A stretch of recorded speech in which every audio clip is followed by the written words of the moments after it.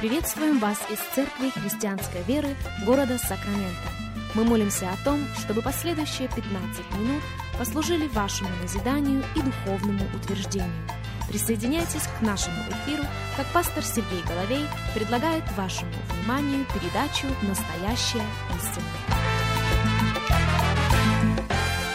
Здравствуйте, уважаемые радиослушатели! Сергей Головей у микрофона, и из Церкви Христианской Веры мы приходим к вам.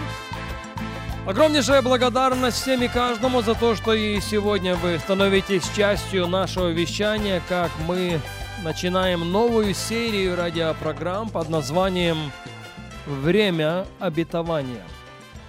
Наш базовый текст – это книга «Деяния апостолов», глава 7. Если у вас есть возможность открыть Библию вместе с нами, будьте добры, сделайте это. Книга «Деяния апостолов», 7 глава, и мы начнем читать с вами с 10 стиха. «И избавил его от всех скорбей», его речь о Иосифе, «и даровал мудрость ему и благоволение царя египетского фараона, который поставил его начальником над Египтом и над всем домом своим».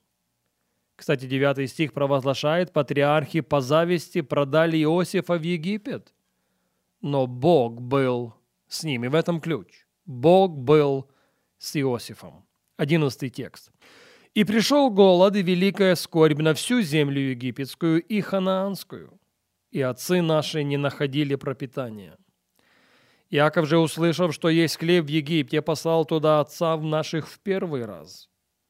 И когда они пришли во второй раз, Иосиф открылся братьям своим, и известен стал фараону род Иосифов. Иосиф призвал отца своего Иакова и все родство свое, 75 душ. Иаков перешел в Египет, и скончался сам и отцы наши. И перенесены были в Сихем, и положены во гробе, который купил Авраам ценой серебра у сынов Емора Сихемова». Слушайте внимательно, 17 стих. Деяние 7:17. «А по мере, как приближалось время исполниться обетованию, о котором клялся Бог Аврааму, народ возрастал и умножался в Египте». Еще раз. «По мере, как приближалось время исполниться обетованию, о котором клялся Бог Аврааму, народ возрастал». Народ возрастал и умножался. Я, забегая наперед, хочу оговориться в том, что в английском переводе и в ряде других переводов слово «исполнение» упущено. По мере, как приближалось время обетования. По мере того, как приближалось время данным Богом обетования, народ, находящийся в Египте, и возрастал, и умножался. Собственно, вокруг этого стиха мы и построим наши с вами рассуждения. Читающие Библию знают, что это заявление Стефана, одного из 7 диаконов церкви в Иерусалиме. Это заявление прозвучало в его проповеди. На момент произнесения этой проповеди Стефан еще не подразумевает, что эта проповедь станет его последней. Но именно таковой она и была. Есть две вещи, на которые я бы хотел обратить и свое, и ваше внимание, прежде чем мы перейдем к главной мысли. Пожалуйста, послушайте меня, послушайте очень внимательно. Стефан, кроме всего прочего, говорил в духе. Нет, не только в тот день, который стал его последним. Он говорил в духе всегда. В 10 стихе предыдущей 6 главы мы читаем: «Но не могли противостоять мудрости и духу, которыми он говорил». Стефан говорил в духе, или Стефан говорил по духу, потому что он жил по духу. Именно к этому поощряют нас Священное Писание. В своем послании к римлянам апостол Павел в 8 главе говорит: «Итак, нет ныне никакого осуждения тем, которые во Христе Иисусе живут не по плоти, но по духу. Потому что закон Духа жизни во Христе Иисусе освободил меня от закона греха и смерти». 5 стих. «Ибо живущие по плоти о плотском помышляют, а живущие по духу о духовном.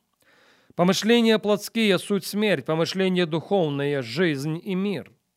Потому что плотские помышления – суть вражда против Бога, ибо закону Божию не покоряются, да и не могут. Посему живущие по плоти Богу угодить не могут». В послании к Галатам в 5 главе апостол Павел говорит так.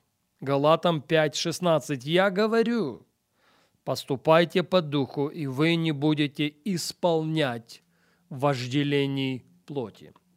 Итак, прописано поощрение, я бы даже сказал повеление каждому последователю Иисуса Христа сегодня жить по духу, поступать по духу, говорить по духу. Почему это важно? Это важно, потому что когда мы говорим по духу, когда мы поступаем по духу, когда мы живем по духу, небеса открываются. Открываются небеса, и слава Божия становится видимой. Деяния, 7 глава, 55 стих. Глава, из которой мы позаимствовали наш базовый текст. Слушайте внимательно. «Стефан же, будучи исполнен Духа Святого, воззрел на небо и увидел славу Божию». Это все произошло во время его проповеди. Еще раз. Стефан, будучи исполнен Духа Святого, воззрел на небо и увидел славу Божию и сказал, 56 стих, «Вот я вижу небеса отверстия». Согласитесь, когда мы живем по плоти, когда мы поступаем по плоти, когда мы говорим по плоти, мы тоже что-то видим. Но что-то не является славой Божьей. В нашей жизни, когда мы живем по плоти, когда мы поступаем по плоти, когда мы говорим по плоти, тоже что-то открывается, но это что-то не есть небеса. Помните, что Христос сказал однажды Нафанаилу? Иоанна, 1 глава, 51 стих, вторая половина 51 стиха. Кстати, «Отныне будете видеть небо отверстым», Христос говорит. Это не все, что Он ему пообещал, потому что последний был человеком веры и молитвы, человеком уединения, негромко сказано, человеком Духа. И обетование, данное Нафанаилу сегодня, является нашим обетованием, если мы вооружимся этой простой мыслью.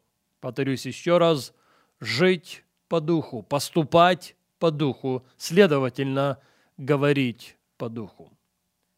Вторая деталь сводится к тому, что Стефан очень хорошо знал свою аудиторию. Я повторю это еще раз.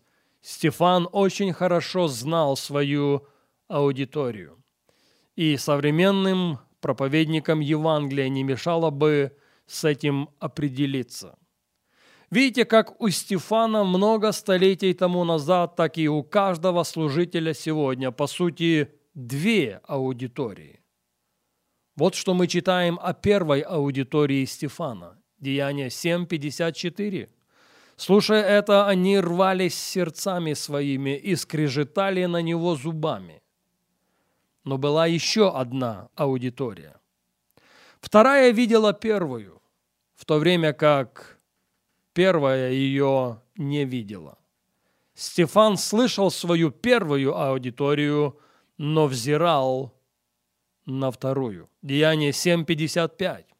Стефан же, будучи исполнен Духа Святого, воззрел на небо и увидел славу Божию и Сына Человеческого, стоящего одесную Бога. К большому сожалению, время не позволяет нам продолжить говорить на эту тему сегодня, и к этой же мысли мы возвратимся с вами на нашей следующей программе.